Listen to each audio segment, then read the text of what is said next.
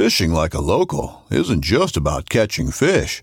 It's about connecting with the environment and the people who call it home. It's about hearing the stories and traditions that have been passed down for generations and sharing unforgettable moments with the people you meet along the way. Fishing like a local is having an experience that stays with you forever.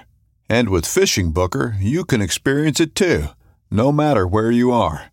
Discover your next adventure on Fishing Booker. This upcoming concert season will be all about the boots, and Tecovas is your stop for the best in Western style. Tecovas has seasonal and limited edition offerings this spring and summer, including men's and women's boots, apparel, hats, bags, and more.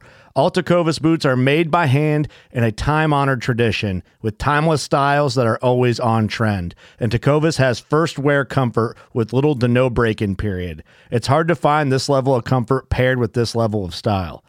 Stop by your local Tecovas store, have a complimentary drink or two, that's WCB style, and shop new styles. The smell of fresh leather and friendly staff are at your service. Many stores even have leather custom branding to make your boots truly personalized. And with regular live music and events, there's no in-store experience like it.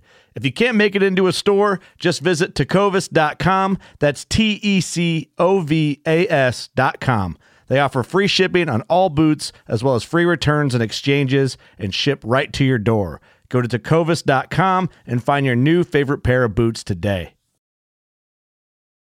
This episode is brought to you by Reese's Peanut Butter Cups. In breaking news, leading scientists worldwide are conducting experiments to determine if Reese's Peanut Butter Cups are the perfect combination of peanut butter and chocolate.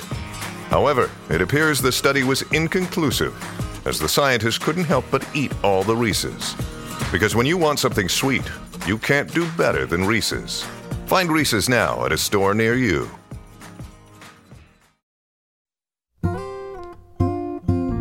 From the nation's capital, this is the Fly Fishing Consultant Podcast with your host, Rob Snowhite.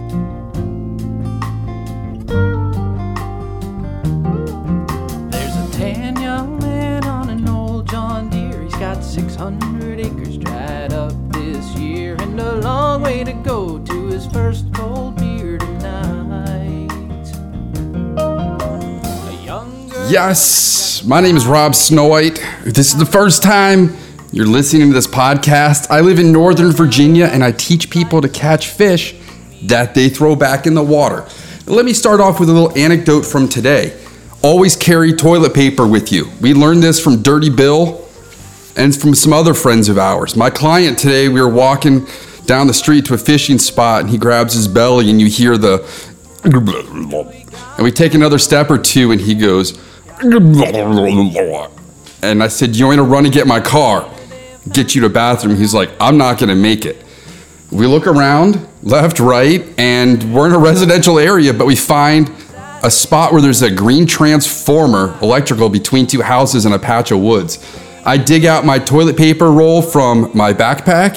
He goes into the woods. A couple minutes later, he comes out, and guess what happened at the end of the day?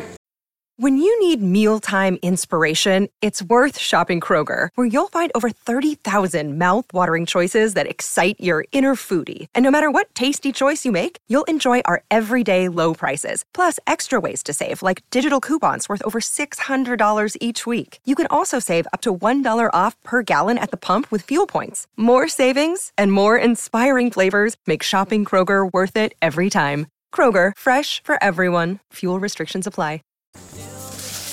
I got tipped an extra $20, most likely because he didn't have to use that $20 to clean himself up, if you know what I mean.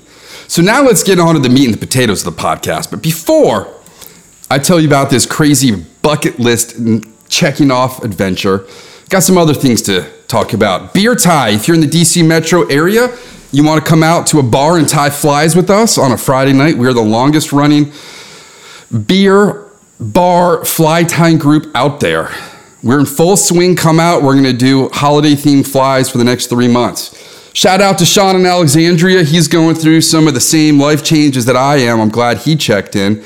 There's another guy who checked in after listening to the fiberglass episode. He went through the same thing. He too said it gets better. So thank you for reaching out. And I'm glad you're a fiberglass geek and you appreciated my podcast. Speaking of geeks, now I was a little hard on chemists earlier. I'll straight up tell you chemists are nerds. I used to work in an office full of chemists, hardcore federal chemists. And one day somebody left a soda can in the freezer and exploded. And they took the can out, but left the mess.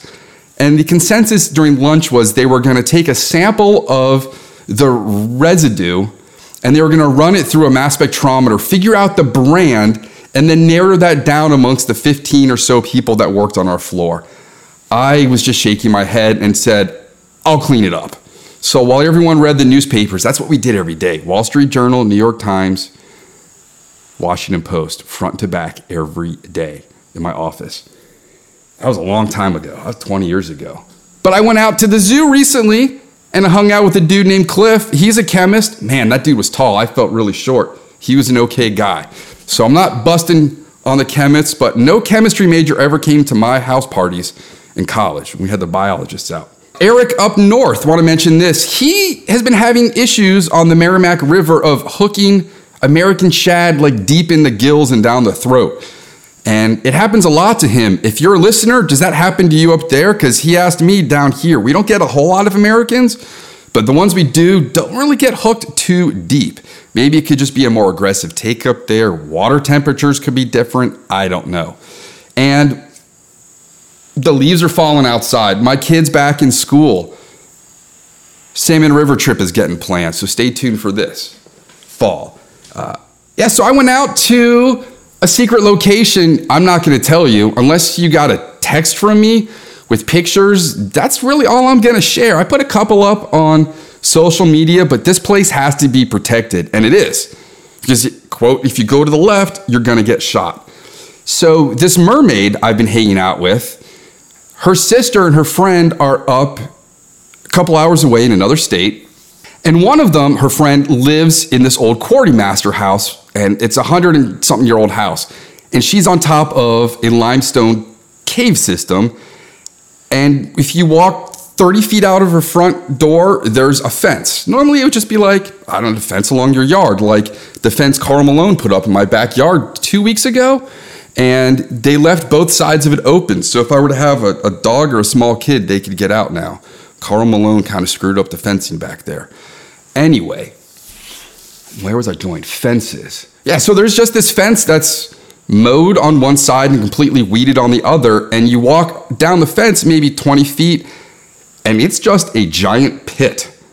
It is a crater of a hole in the earth. It is a quarry that's filled in. So let's say you're playing football with your buddies and you run to catch a ball someone throws too high and you bump into the fence and go through, you're going to die. If you leave your parking brake down and your car rolls, your car is going to go over a cliff and you're never going to see again. It was almost frightening. I've seen some big caves. There's that giant one in Puerto Rico I went to, second largest cave system in the world. You heard me talk about that. I once lost a roll of film in there. I wrote the Park Service a letter, went to Africa for a month or so, came home, and the roll of film was on my desk. So there's always hope in life. And I'm giving some heads up that it's really cool. You can swim in caves. There's a big staircase. The water's beautiful. It's blue. It's cold. And here it is on Google Earth. So I take some looks at it on Google Maps and Earth because that's what you do as a modern fly angler. I can't really tell any features about this place. So I grab my gear bag. I left the worms at home. And I've just got my summer bass poppers, worms, nymphs, buggers. Just generic stuff for this time of year. I grab a 6-weight with a floating line. And I pulled out one of my Watermasters. And it's on the carport floor. And I decided to leave it there.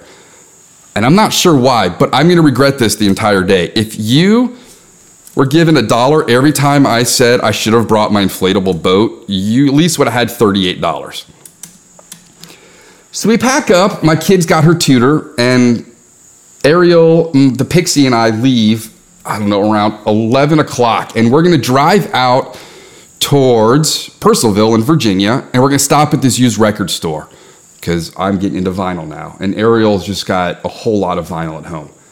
I'm really digging Europe 72 on vinyl. It sounds amazing. Go to Heaven is ridiculous too. So we stopped there first because we're ahead of time, and I'm going to look through records. And I get an Ella Fitzgerald album, Stan Getz, Captain Marvel, a double Duke Ellington, the indistinguishable Duke Ellington from the golden years, 1910 to 1946.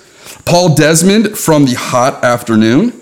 I got Ramsey Lewis later in his career album, so it's a little more funky than jazzy. I got the Jerry Mulligan Quartet, What Is There to Say, and a Sarah Vaughan album. They also had Grateful Dead, Mars Hotel, and luckily I opened it before I bought it because the record was cracked in half and only half of it was there. So we put in the GPS, we've got an hour, 15, hour, 20 minutes from there, and we show up at the quarrymaster's house about 1:30. So after our dilly-dallying, we get there on time. I really wanted to stop somewhere and get a cold drink because it was getting hot out. The high was about 96 that day. And we didn't take the Xterra, which we should have, which would have had all the gear in it, and I could have put the boat in it and just everything else. So we go to the quarrymaster's house. Everyone meets up. Ariel's sister's there with her husband and the baby, and then his brother and their kid and his wife and some other friends. We all get organized. There's pool noodles. There's inflatables. There's something called a hashtag, which is like 6 pool noodles taped together. A paddle board, all sorts of other things. I see people die all the time on water. People being careless. 3 weeks ago, I think in Tennessee, a kid was playing in the water and he went under. He was like 3. Dad went after the kid. He went under. Buddy went after dad who went after kid. He went under. Buddy went after buddy who went after dad who went after kid, went in and he went under. Just careless things. People die for really, it's not worth dying over a lot of these things. And reach, throw, never go.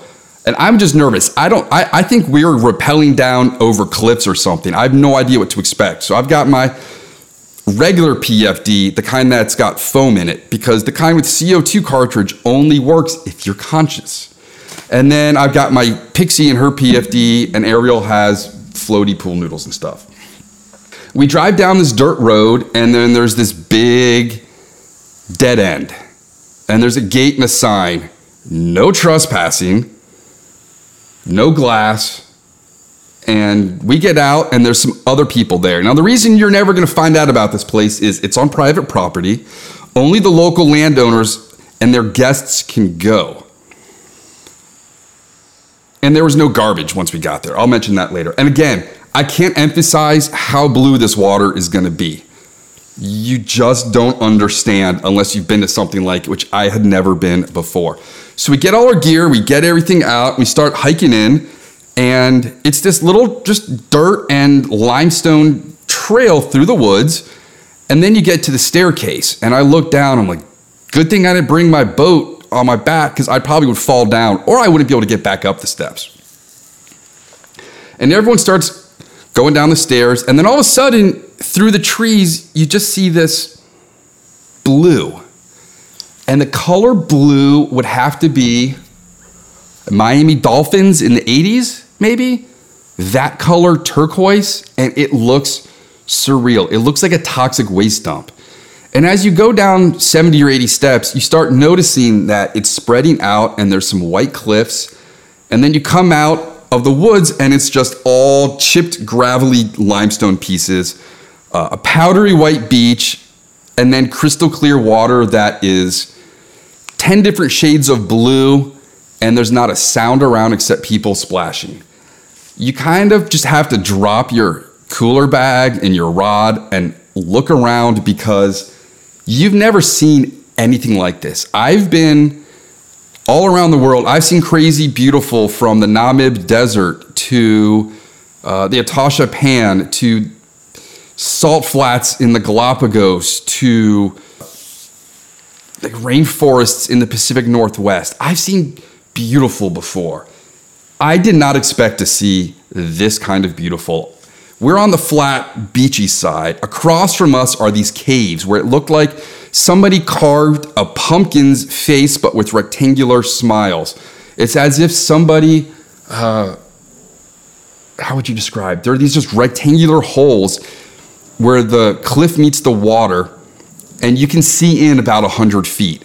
And there's people in there swimming around with pool noodles, and you can hear the echoes. And there's a couple people just playing around, but no one's fishing. And the first thing I do is drop my bag, like see ya. And I go around the shoreline to the shallow end. I don't have my gear with me. I'm just going to explore. And the water is pure clear as Kirkland vodka, tap water. I can't emphasize the clarity of this water. And I come across some old trees in the water, and they look aqua petrified. They've got all the branches, and they're pines, and you can see all the intricacy of the wood. And just around them are little fish. It's as if I'm in a mangrove somewhere in the tropics, and all these juvenile fish are huddled around this. I can't tell what the minnows are.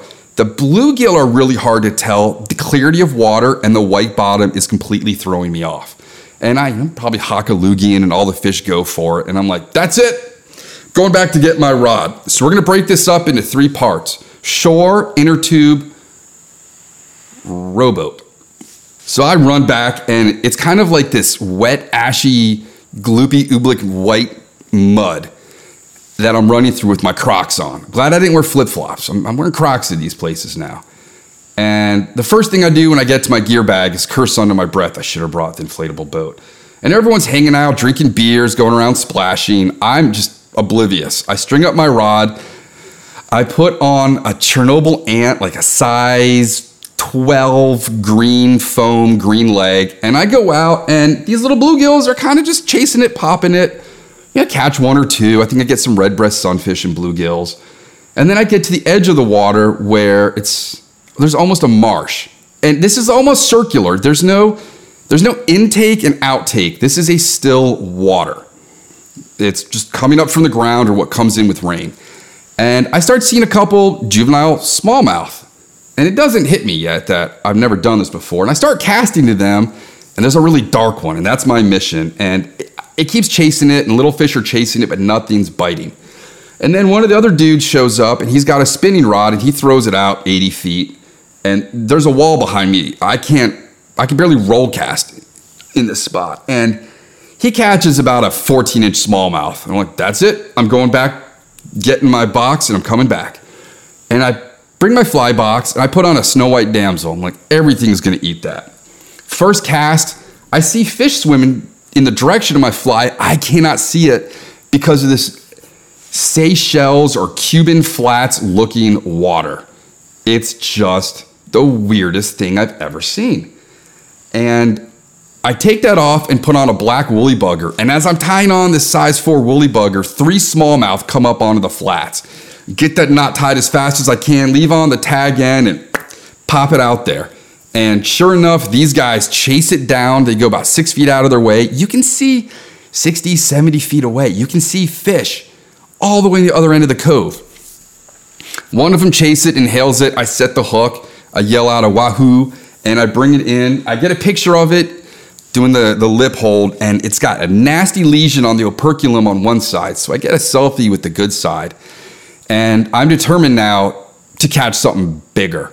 And about 60 feet in front of me where that dude was casting, there's all these dead tree branches sticking up. And then as you get towards the shore and the cliff, it's just a forest of dead trees. So I go back, and I'm excited. I show off the pictures. People are hanging out. I try to get on the paddleboard. Never fly fished on a paddleboard. We talked to Clem about it. We had the conversation with Drew Chacon about how great paddleboards are. My kid will not get off the paddleboard. She's got her PFD on.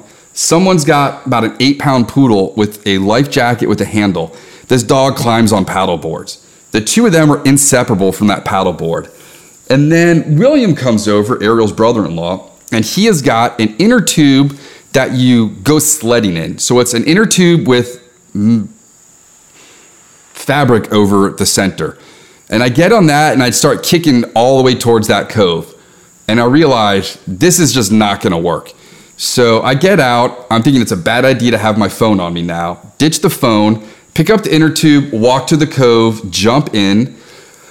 Couple cats with the woolly bugger. I'm like, nah, I don't want to do a subsurface out here. And it's really awkward because I'm the same level as the water with my legs out in front of me. And it's just freakishly odd casting. Put on my scorpion bug, size 2, 2X long streamer hook, my favorite all-time topwater fly. I caught the personal best largemouth of the year on it a week or so before this, and I almost caught some monster catfish on it. They thought it was bread. That's why I went back with bread flies and caught them. Anyway, I get out within 30, 40 feet of the first treetop, and I bust an overhead cast. It splats. Smallmouth come up from, I don't know how deep. That was my bug zapper. I don't know how deep these things were. One crushes the fly. It flops out of the water. Chaos is everywhere. I go to set the hook, but I am laying on my back with a 9'6" weight, and I cannot set the hook. The fish goes down. My fly comes flying back. And I am in this inner tube shaking with joy, and it finally hits me. I've never fly fished or fished smallmouth in Stillwater before. And it was just super weird. And we've talked about this on the podcast, my personal bucket list podcast. Art and I have talked about it. Never seen smallmouth in Stillwater. Grew up in Reston, warm water lakes. Potomac River, flowing. Shenandoah River, flowing. Rappahannock River, flowing. All of the creeks and tributaries of them, flowing. There's no smallmouth in Stillwater until I found this spot. They were either stocked or came in on bird feathers, or they were pooped out by birds. I don't know. But there are some big smallmouth. The ones I caught on shore were more marked and patterned. This was a rather light one. And now I'm just kind of paddling with my left hand behind me and casting with my right. And I'm missing fish left and right, probably land 1 for every 7 or 8 blow-ups. And it doesn't matter. I wish I had a GoPro. It was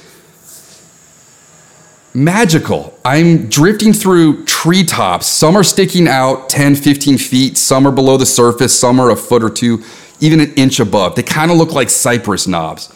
And I just stopped with my hand and just was having to start roll cast because my shoulder was burning from this casting angle. I got 8-weight line on a 6-weight, which doesn't help. Big, beefy fly. It's lightweight, but beefy. And I'm just blowing with the mercy of the wind. I'm kind of doing plinko between the treetops, and I'm just throwing it within 2 or 3 feet of any treetop, and I get an explosion.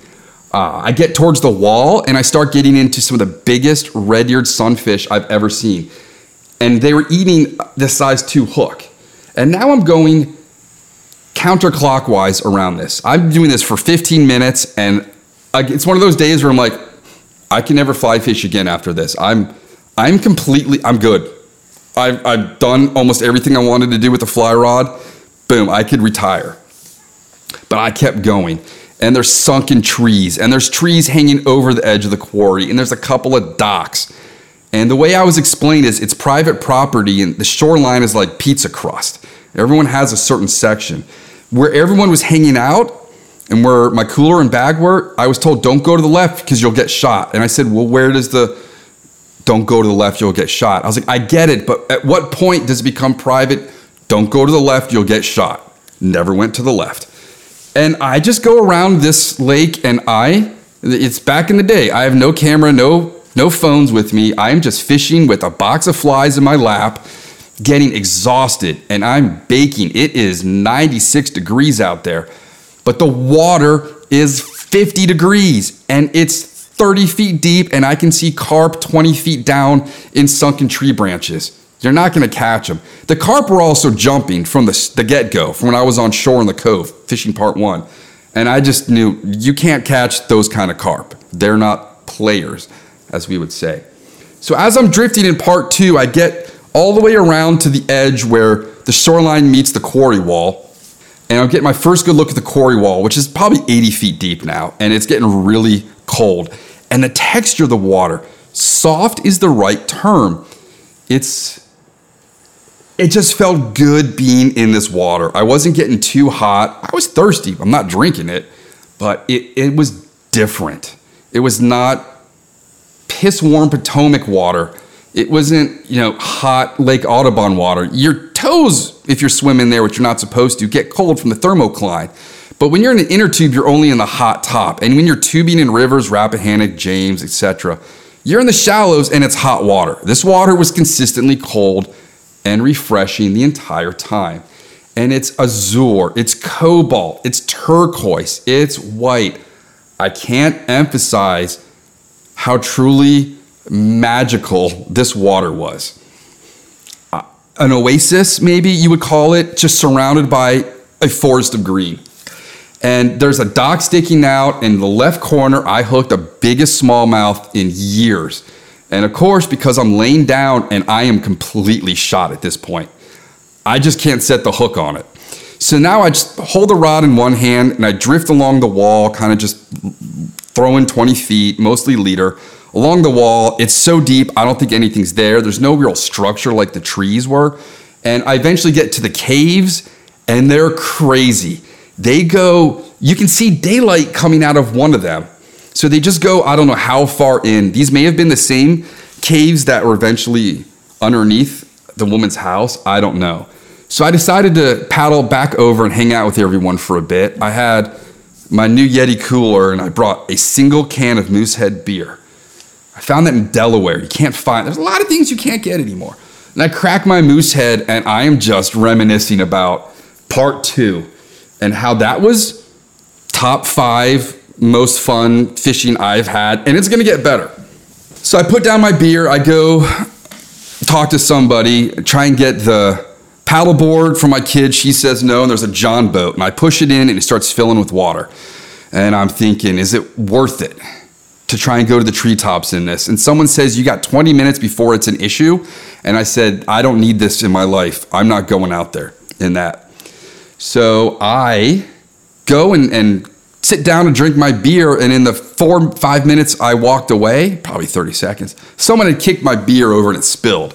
I had 2 sips of my beer and it was gone, which is fine. The baby's now sleeping and people are hanging out in the trees, and now they're in the caves in the paddleboards, people from my group. And there's a couple more dogs, and it is just peaceful. No ducks, no geese, no blue herons, no night herons, no green herons, no ospreys, no bald eagles. A couple of swifts, maybe, if that's what they're called, purple martins. That's it. So after a couple minutes, now I have to get back over to those trees no matter what. And I want to do it standing up because I couldn't see anything at my position. You could see them come up in some shadows, but it was pretty hard being horizontal to the fish. I wanted to be perpendicular with my eyes. So Ariel and I grab a John boat that appeared and a kayak paddle. We grab my whole bag of gear, my box of flies, and like a Gatorade, and then we row out across. And it goes from white to this blue, light blue, to a darker blue, to cobalt, to royal blue. It is the most brilliant water I have ever seen. I saw cool water in Hawaii. I've seen the Mediterranean. I've seen funky, cool places. Nothing compared to this place that's not far from home. Less than 2 hours from the DMV. That's District, Maryland, and Virginia, in case you're one of the people listening in Bulgaria. That's what we call this tri-state area. So we're going into the tunnel, and I can only compare it to being on a Disney ride. There's echoes, there's reflections of the water on the ceiling, there's bird nests built into it, and it's amazing. I maybe will put some videos up. It won't do justice. And we go in one side and come out the other, sort of like my first marriage, my honeymoon. We went in lava tubes on Kauai and then came out 60, 70 yards down the beach on another one. It was like being in the Goonies or something. And I am paddling through, and there's echoes and that water. And of course I'm saying, say it with me now. 1, 2, 3. I should have brought my inflatable boat. And everyone's like, dude, ad nauseum, enough. So we come out the other side, and then I'm on the bow of this little 8-foot water rain-filled boat, and we get to the treetops, and I start casting, and this is now one of the greatest days of fishing of my life. It's smallmouth every couple of casts. I'm losing them, I'm missing them, I'm hooking them. They're going straight down, they're coming up, jumping, they're flopping, they're splashing. I can't believe it. I forget how strong smallies are. You always hear pound for pound, greatest fighting fish on a fly rod, and that is pretty much the truth. I've only got my scorpion bug on. I'm not fishing a single dropper out here because I don't need to. we repeat going through the knobs and the treetops. And I catch a bunch of fish. We see carp down there. I give Ariel the rod, and she starts hooking and losing fish left and right. And I'm rowing her, and she's not too comfortable fly fishing. It's only like her 4th or 5th time. And she back casts and hooks a petrified tree. And there's no mono on any trees. There's no lures. There's no flies. There's no bobbers hanging. There's no garbage anywhere here. And we do this for 15, 20 minutes. Just take turns rowing, catching fish. And then we start realizing it's like 5:30 or 6 now. And we haven't eaten since 9. And we're hungry. And the sun's been beating down on us. And we're tired from casting, swimming. I didn't go swimming, but everyone else was. And just paddleboarding, it was an exhausting day. And when you're having that much fun, you just don't realize how much energy you're expanding. And I wasn't replenishing fluids or calories.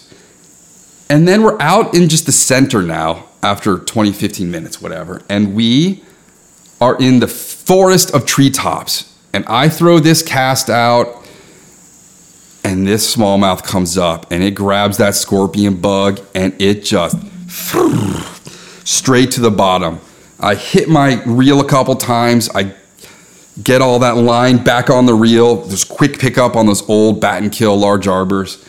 And the fight is on. I haven't fought this many fish on the reel in ages. I mean, 1 or 2 shad you get on the reel, maybe an American or a cat. Those catfish the week before that I kept catching on bread and popcorn flies I fought on the reel. This is probably one of the greatest weeks of fishing, the most diverse fishing I've ever had. And we get this fish up to the top, and I'm just blown away. It's one of the prettiest smallmouths, 3rd largest I've ever caught. It looks like a Great Lakes smallmouth. And I forgot, all this started, this obsession with smallmouth landlocked, just came to me, was a Bill Dance episode, and I mentioned it when I spoke with Bill Dance. I got him on the podcast, 2014 if you want to go back, or 2015, maybe 2016. And I said, Bill, man, there's this one time you were in your boat and you were fly fishing smallmouth in a lake in Tennessee with this red and white foam popper. It was commercial at the time. It looked like the Cat in the Hat's hat, metal weed guard on it, and he was just, we never sold a single one at Orvis. And this dude in his T-hat was just busting out casts along shore and catching smallmouth left and right. I was probably 18 at the most when I saw that, and it had been an obsession ever since. It's what Art and I talked about. Yeah, we get this beautiful smallmouth up, and like a bunch of others we got up, I dropped them in the boat, and they start flopping. And I'm wearing my gloves, but I still got spines through my thigh, my knees. These fish were jumping and spiking me everywhere. Should have brought a net next time. Should have brought my inflatable boat. And we call it quits after exhaustion. The sun is starting to, we're super down in the ground here. We're hundreds of feet below ground level, where the cars are. And it's time to call it. We all just hang out on the beach for a little bit. It's time to drag the boat on shore, break the rods down, clean up empties. Got to buy my kid a paddleboard now. Gonna have to go see Richie for that. I want to get the kind that we can, with the pulpit. Because Clem's been just tearing up fish out of Burke Lake with his. Got to get him over for a podcast soon. And that pretty much sums up this crazy fishing spot that you're not going to. My fishing buddies aren't going to. And you will never understand, unless you've been to something like this, just how magical the experience was. And Ariel just couldn't, she's like, I told you, I couldn't prepare you for the magical of this. And I didn't even know there were fish in there. I just thought we were going to hang out for the day. I had no idea what to expect. You know, when I go back, I'm going to be prepared. I'm going to have a sandwich, a lot of Gatorade. I stopped eating, I'm a bug zapper again. I stopped eating sunflower seeds, and they got all these awesome new flavors now. And I'll have a bigger hat, more sunscreen, and my Water Master. And I'm going to probably have a heart attack walking that thing up those stairs. I left in front of everybody. I said, I will see you all later. I am going to go ahead and walk out early. And I did. I got a head start. I walked out with Ariel's sister and the baby. Yeah, it wasn't too bad getting to the top. I just needed to crush something cold to drink. And we packed up all the gear, drove back to the quartermaster's house, unloaded everything, and I'm just reminiscing about what a wild and unexpected day that is. And I'm trying to share that with you. I'm used to swinging flies, stripping them, dealing with current with smallmouth, and it was nothing like that. And I would do anything to go back there. And I hope we do before the weather changes. Otherwise, I'm going to have to wear waders. Hopefully, I can get to use a paddleboard versus my inflatable. There's no way to get a drift boat down there. And I'm going to share that next experience with you. And that's it for now. We did hit up Monk's Barbecue on the way back. I got burnt ends, and we had to try the Alabama white sauce, because then I came back on Monday and made some Alabama white sauce and smoked some chicken. Traeger's just been awesome. I'm doing speedy chicken on Sunday. It is the 15th. It's my dad's birthday. And Tim, if you're listening to this, Tim, wait. Give me a call. It's your birthday today, too. So, yeah, speedy chicken, marinate for 3-4 days, and then smoke and grill. Smoked meats are great. I'm sorry, vegetarians. That is it. If you have any questions like, why am I hooking so many fish so deep? I don't know, maybe they're more aggressive up there. Maybe the water speed is different. I don't know. Any questions? If you want to support the podcast, please go to robsnowhite.com and click on my Etsy link. You can see Felipe in Texas. He caught a massive bass on one of my gar flies. And I'm going to start tying up more flies as season sort of winds down. It's kind of nice now going out and there aren't any kids to hook on your back cast. I'm getting the adults now who are off during the days. That's it. I've got steelhead fever, trying to get my buddy Shane on the podcast, trying to get Art, trying to get Clem. If you see them, tell them to get on. You can find this podcast and more at waypointtv.com. Follow them and myself on all social media. And I hope to see you at October Beer Tie. If you're listening to this in 2024, sorry, you missed October 2022 Beer Tie. My name really is Rob Snowhite, and Ariel is not really the name of my mermaid lady friend, but we'll call her for that now. She is truly a siren. Have fun, wash your hands, call your mom, wear a life jacket. Thank you for joining us for the Fly Fishing Consultant Podcast. For more information or to contact Rob, please go to www.robsnowhite.com. Still is home to me.